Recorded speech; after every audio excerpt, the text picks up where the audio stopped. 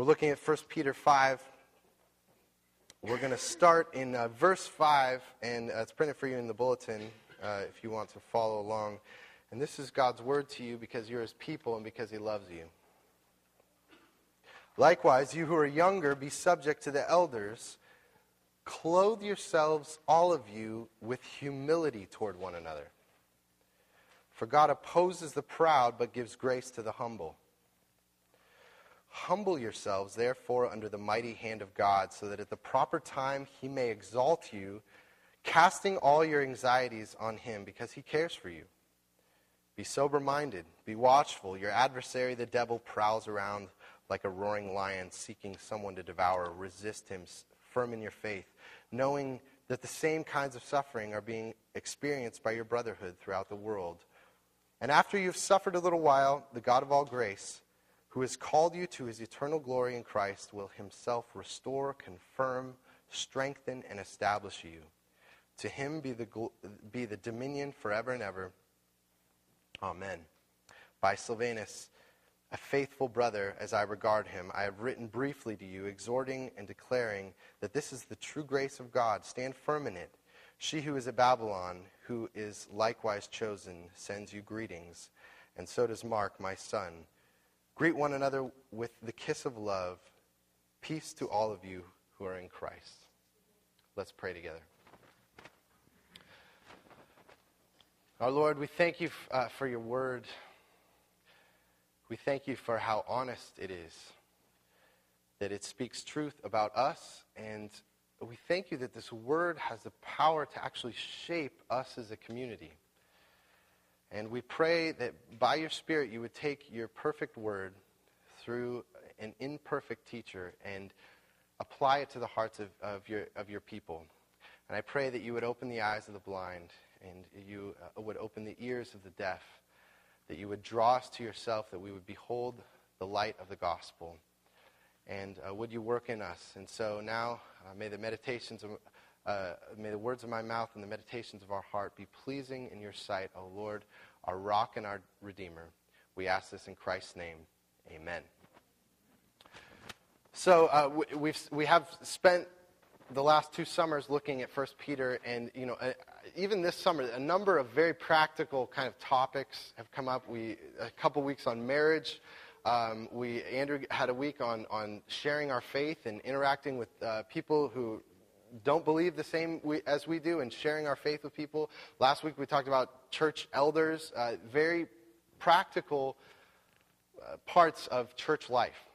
And there are many topics that are very practical and important for a church, but actually just this week in home group I was talking to Paul Fredette, and he was telling me about a book that he was reading, and he was saying that the author that he was describing how when a church is defined by grace, by the grace of God, by the gospel, it's not just something that, you go on their website and they say, oh, we believe in grace, or it's not just something that's in their doctrinal statement. It's not just something that they say that they believe, but it actually creates a certain atmosphere in the church. If a church really believes in grace, really believes in the gospel, there's a certain mood that is created, an atmosphere. And you probably know what I'm talking about. You walk into a church, and one of the biggest things that you're kind of judging about the church is, how does it feel? How do I feel here? How am I welcomed? I can't even pinpoint it, but there's a certain mood to it, right?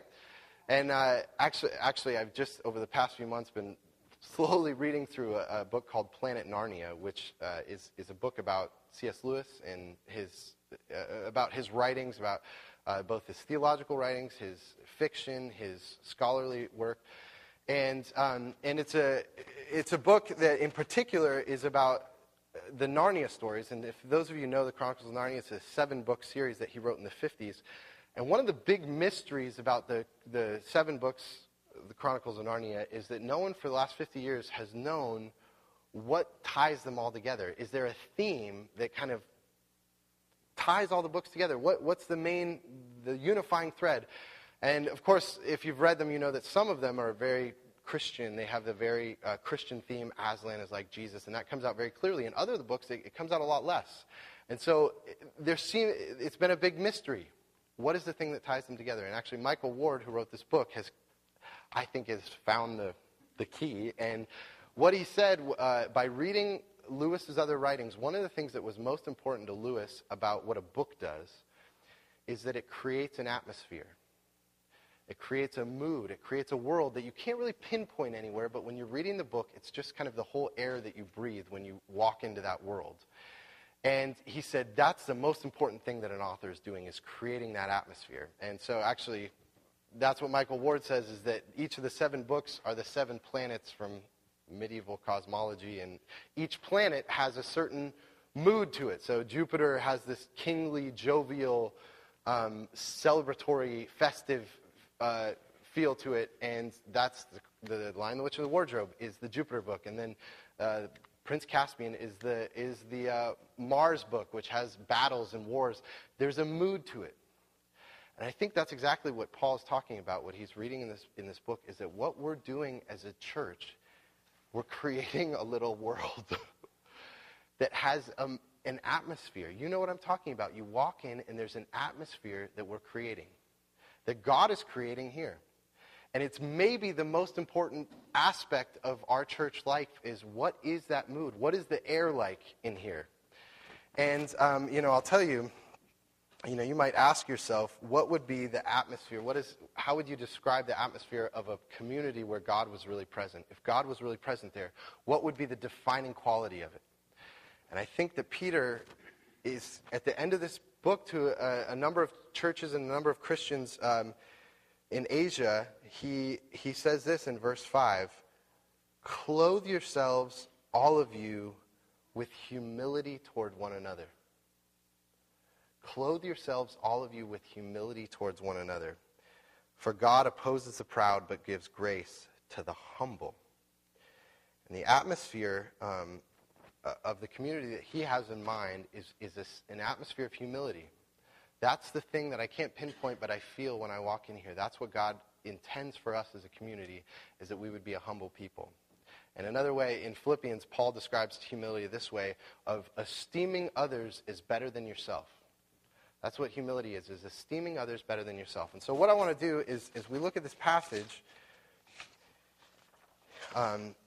is let this passage teach us a little bit about what humility is, and where it comes from, and so that maybe God would make here in this church the air that we breathe here, the air of humility. And so I want to say 3 things in particular about humility. That humility is dependence, it's relationship, and it's shyness. So humility is dependence on God. Humility is the key to true relationships. And lastly, I think there's actually a kind of shyness that comes. I don't mean by that, if you're outgoing, then you're not humble. That's not what I mean. There's a certain kind of shyness that I think is the mark of a Christian, and I'll tell you what I mean. And so those 3 things are what humility is. So first, humility is dependence upon God. And, not to spend too much time on C.S. Lewis, but when he was writing these stories, if you haven't read the Chronicles of Narnia, I just invite you to repent right now and go buy the books and read them, and sermon over. One of the things, the Chronicles of Narnia, about this world called Narnia, and it's a very magical world. And a lot of people would write C.S. Lewis and they say, "Hey, how did you come up with this world? How did you come up with these brilliant stories that have been so famous?"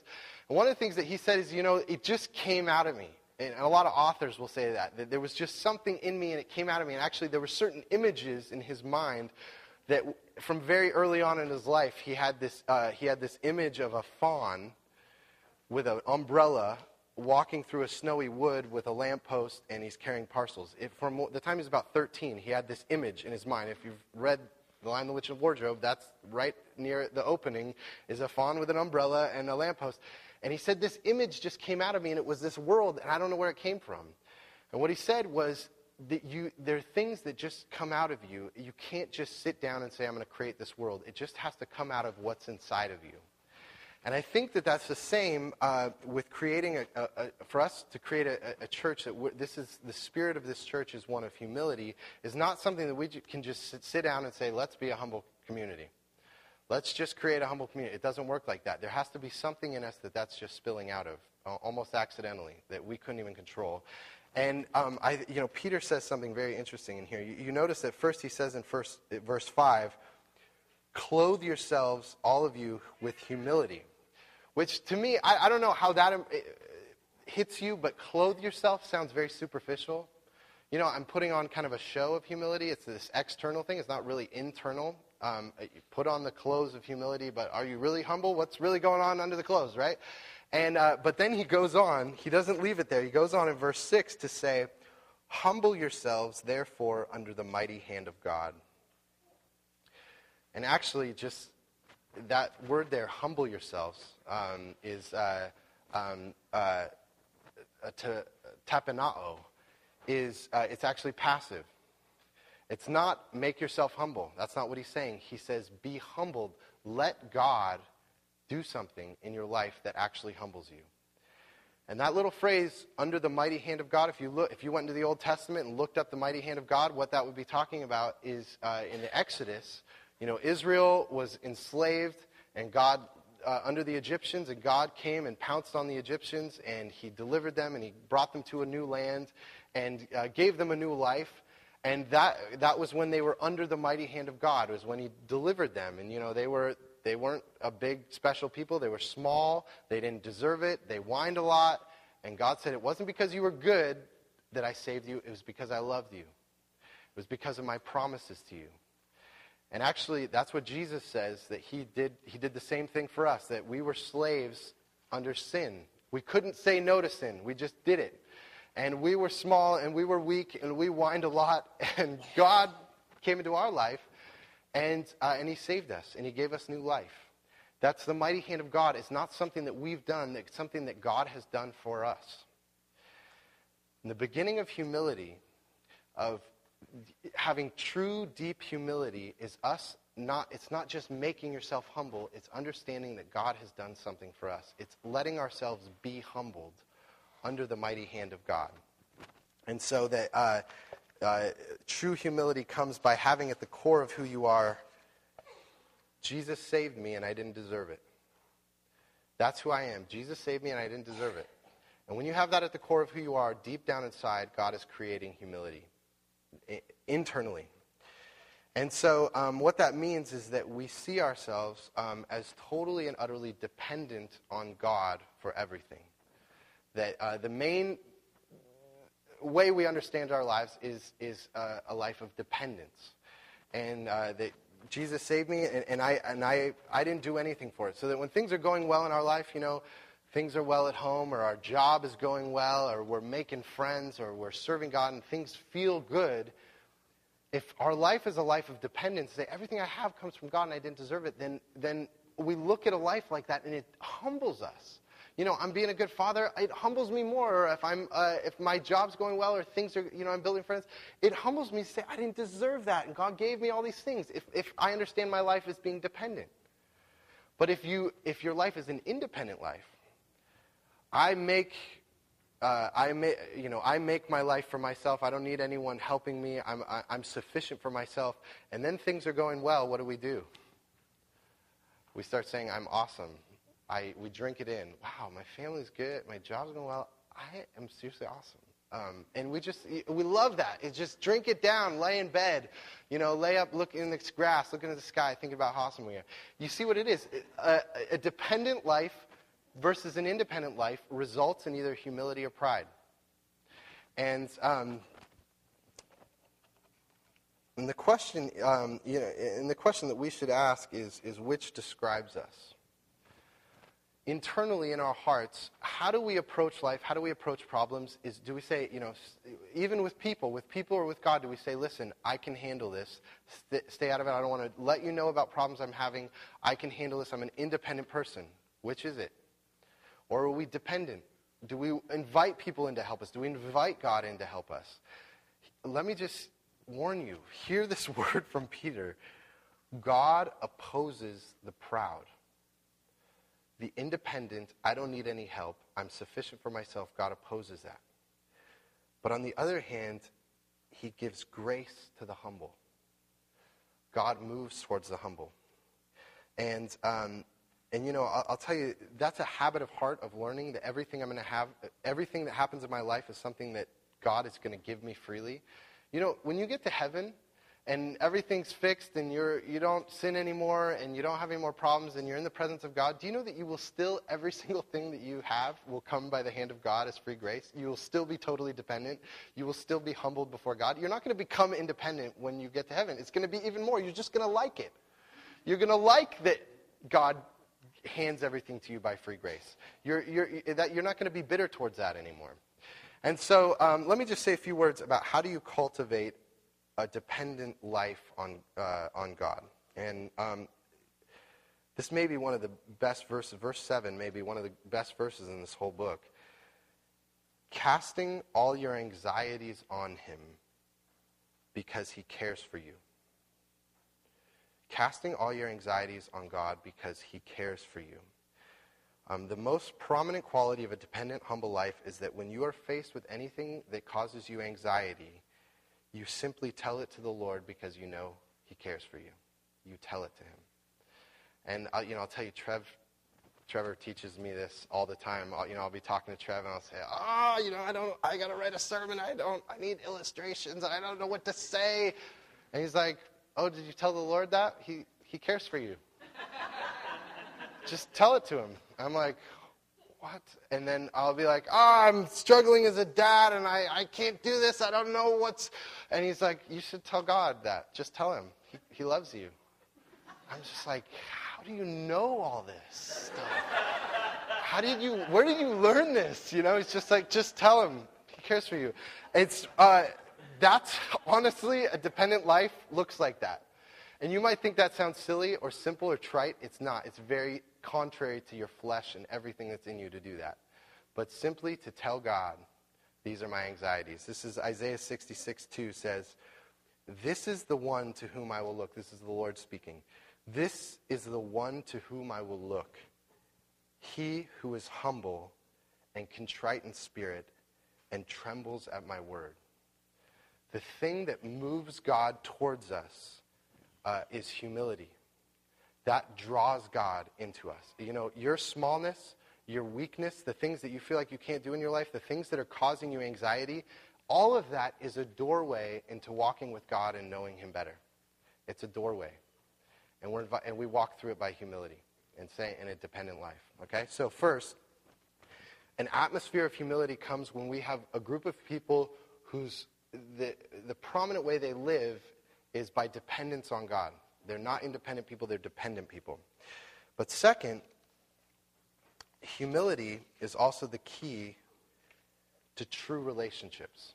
Humility is the key to true relationships. Now something that I've thought quite a lot about over the years, this has been a perplexing problem for me, is the question of if someone trusts in God versus someone who trusts in themselves, is there really any psychological difference between what they're doing? I know that I'm a Christian. I believe you should trust in God. We're made to trust in God. But when someone trusts in God and someone trusts in themselves, what's happening internally? Are they functionally doing the same thing? They're just finding some source of positivity to kind of get them into the world and get them going or to give them courage? Or is there really any psychological difference? I don't know if you ever asked that.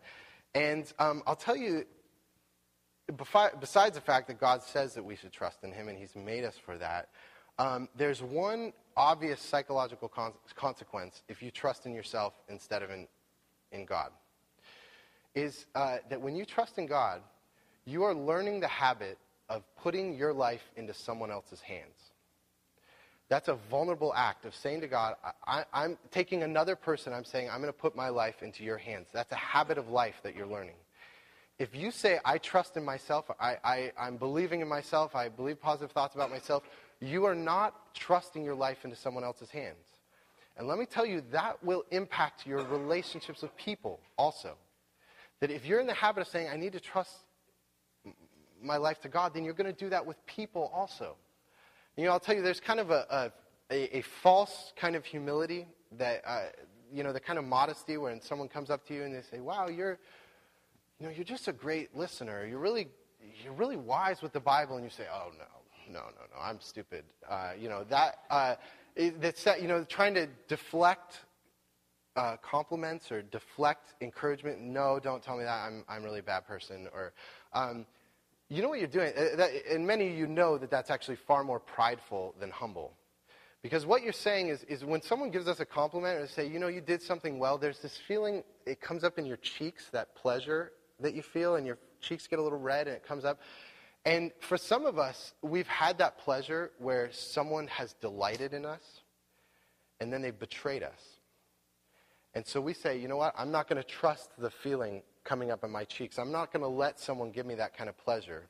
I'm not going to trust my life into their hands. So when someone begins to say, you're a great person, I like being with you, or you're really good at this, you're a good cook, or you're very artistic, whatever it is, I want to deflect it. I'm an independent person. I don't need your compliments. I don't need your encouragements, right? What you're doing is you're becoming independent. And the fact is, some of you have made a point to come up to me and say, hey, that sermon you said, it was really helpful to me. And you're encouraging me. I need that. I mean, yeah, if I live my life kind of hoping everyone's going to tell me how good I am, that's idolatry and that's unhealthy. But on the other hand, I'm just a sinner. I need your encouragement. I need God's encouragement. You need encouragement. You need people to come and tell you what they appreciate about you. And if you say, oh, no, yeah, I'm a bad person, I'm stupid or something, you're saying, I want to be independent. I don't want to be dependent on your encouragement. Do you see what I'm saying? So humility draws us near to people. Humility says, I'm willing to put my life into your hands and have that vulnerability, because that's what we do with God. And so humility is the key to relationships. And you see that Peter says that here in verse 5, where he says, clothe yourselves, all of you, with humility toward one another. For Peter, humility is the defining quality that draws a church together, that binds relationships together, is a spirit of humility. Now, let me make a few points about how humility creates relationships. And the first thing is that humility makes us approachable. If you're humble, people want to come and they want to talk to you, they want to open up to you. That's what humility makes you approachable. And, I mentioned earlier that phrase, clothe yourselves with humility, it seems kind of superficial. But even though I think that humility is something that needs to start deep down in us, we need to be humbled under the mighty hand of God, humility is also something you wear. It is a demeanor that you have towards people. It's a very subtle thing of how you listen to people, how you talk to them, the tone of your voice. My dad always told me it's not what you say, but it's how you say it, is everything. That's clothing yourselves with humility. Actually, we were just this week, we had Andrew and Amy over for a last dinner. They've been interning with us for the last 2 months, and we're having a final dinner, and we brought out the ping pong table onto our lawn, and we were playing ping pong. And I don't know how this, maybe after playing ping pong, the discussion led to how much smack Nate talks when I'm playing ping pong. And, honestly, if you've played a sport with me, you've probably noticed I talk a lot, and it just goes on and on and on.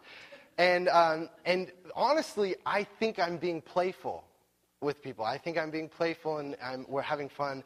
And it was one of those experiences where everyone at the table is like, not playful. We're not having fun. We're not playful. And so, humility is something that can't just live down in your heart where you can say, well, I'm humble on the inside. It has to spill out and show up on the outside in how you talk and little things, how you play ping pong. And, we're going to be playing volleyball at the barbecue tonight. You'll all be seeing how I'm doing since that talk.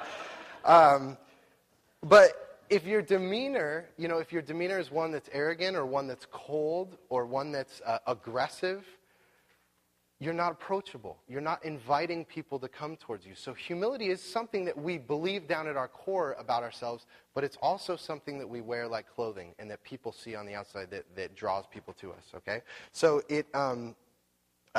clothe yourselves with humility, but also, humility also protects us. And it protects us as a community specifically from the devil, okay? You might have caught that little that line there in verse 8, be sober-minded, be watchful. Your adversary, the devil, prowls around like a roaring lion seeking someone to devour. So, the Bible is very clear that we have an adversary. And I'll tell you, right, this little congregation right here, we are a prime target for the devil. You think the devil likes a group of people coming together, studying the Bible together, serving one another, building new relationships, serving our community? You think he wants a new church showing up in Bellingham? Absolutely not. And the devil is going to try to find his way into our relationships and rip them apart. How do we protect against that? Humility is the thing that protects us from the devil trying to rip us apart. And I'll tell you that the way the devil works, it's not a big show. He works very subtly. It's going to be you giving someone a cold shoulder or looking at someone wrong or just a little taste of gossip about someone that's overheard. And then you go gossip about it to someone else, and it grows. That's what he wants, is little places where he's stirring up pride in us, that we need to defend ourselves and we need to justify ourselves to one another. That's how he's going to do it. He's going to do it very subtly to rip us apart. And the key, how do we defend ourselves against the adversary? It's humility. Okay? That's our protection. The devil is not that big, scary. There's not much to it. He's not as powerful as many people make him out to be, but he is real. And so we defend. So what you see is that humility is both the thing that starts relationships, because it makes you approachable and it invites people to you, but humility is also the thing that protects relationships. The Proverbs say, it is the glory of a man to overlook an offense. That's a huge thing that gives that atmosphere in this church of approachability, of grace, is that it is our glory to overlook an offense. Okay, we're a place where we come, that God does not deal with us according to our sin, but according to his steadfast love and faithfulness. That's the defining quality of our church. So, humility is both dependence on God, and it's the key. Humility is the key. If you want to have relationships, if you want to have deep relationships, it begins with humility. I have a last point, and I'll try to cruise through it, but it's maybe the one that excites me the most, is that humility is also a kind of shyness. Humility is a kind of shyness. And in verse 8, Peter tells these Christians to be sober-minded. Napho, this word's shown up 3 times in 1 Peter. Actually, the first 2 times I didn't even mention it. And now Peter's saying, don't skip over that word. 3rd time. Okay, so 3rd time we're looking at that word. And whenever that word sober-minded shows up, Peter is always talking about the hope that we have as Christians, that one day Jesus is going to come back and he's going to make all things right in the world, that we're going to live in the presence of God, that death will be ended, every tear will be wiped away, and there will be peace and reconciliation, and the earth will be what God intended it to be, and we will live in the presence of God. He's always, whenever he talks about being sober-minded, he's telling us to look towards that hope. Let me just give you an example. In chapter 1, he says, being sober-minded, set your hope fully on the grace that will be brought to you at the revelation of Jesus Christ. You see that? Sober-minded, set your hope on the grace that's going to be revealed. And then in this passage, he says to be sober-minded. And in verse 10, he says, and after you have suffered a little while, the God of all grace, who has called you to his eternal glory. Eternal glory is that hope, the promise, the restoration of all things that we'll share in. He has called you to his eternal glory in Christ, will himself restore, confirm, strengthen, and establish you. God will make you whole. The time is coming. Your deepest hope has not arrived yet. And so being sober-minded means having the thing that gives you the greatest joy, that makes you the most giddy, something that's hidden. Something that no one can see right now. It's a hidden joy. And I'll tell you, the opposite of being sober-minded is being intoxicated. And, being intoxicated, there's no sense of shyness, right? There's no hiddenness about you. You're pouring it all out. A lot of people who are kind of introverted, they like to get intoxicated because they feel more, I'm witty, and I wear my emotions on my sleeve. They just come out. I don't have any social inhibitions. I'm just being myself. I'm just pouring it all out. It's a total social, open life. There's nothing hidden, and yet it's very shallow. It's an open but shallow life. And the hope that we have is different. The thing that makes us the most giddy, that makes us the most joyful, the most happy, is something that hasn't been revealed yet. It's coming. It's hidden. And there's a great paragraph in G.K. Chesterton's book, Orthodoxy. He has this great paragraph that he ends the book with where he says that this was a quality of Jesus. You know, if you read through the Gospels, you find that Jesus was a very open person. He wasn't stoic. You know, he cried in front of people. He didn't care. You know, when Lazarus died, he's crying. When he's looking at Jerusalem and they're being unfaithful, his tears are just open on his face. Or he didn't hold back his anger. You know, he had this righteous anger. He goes into the temple and the money changers, he's thrown over tables. And there's just this open anger. But Chesterton says that there was something hidden about Jesus. There was something hidden about him that he was hiding from us when he went up on the mountain to pray with his Father. There was something he wasn't showing to us. That Chesterton says, I can only describe it as a certain kind of shyness. There was a shyness about Jesus. And he says, I sometimes fancy that it was his mirth. It was his laughter, his joy, his playfulness. You don't see that in the Gospels. It's a hidden part of who he is that hasn't been revealed yet. And I'll just tell you, we have that as a Christian. The deepest hope, the joy that we have is kind of hidden us. I can't tell you about it. I can't even describe it. It's so huge. It's this gigantic hope, but it's hidden deep down inside of me. And I'll tell you, when you have that kind of shyness, where the deepest part of who I am, it's kind of hidden, when someone's suffering, you understand that they're suffering. You say, we haven't come to the consummation where God makes everything right. And I know that's hard. You're not trite with them. You sit with them and you say, that's painful. I know that because it hasn't been revealed. I live in that tension too. And yet you're also not cynical. You don't say, oh, the world's just going to trash and it's a miserable place. And you're not cynical. You say, you know what? There is a hope coming. And so you're not trite and you're not cynical. That combination is a humble life with a shyness that's inside of us. I'll tell you, these three things, that we have a dependence on God, that the key to our relationships is a humble demeanor towards one another, and that buried inside of us is a huge, gigantic hope. Intoxicated people, their joy is just all over the place. It's very shallow. Our hope, our joy is hidden, but it's gigantic.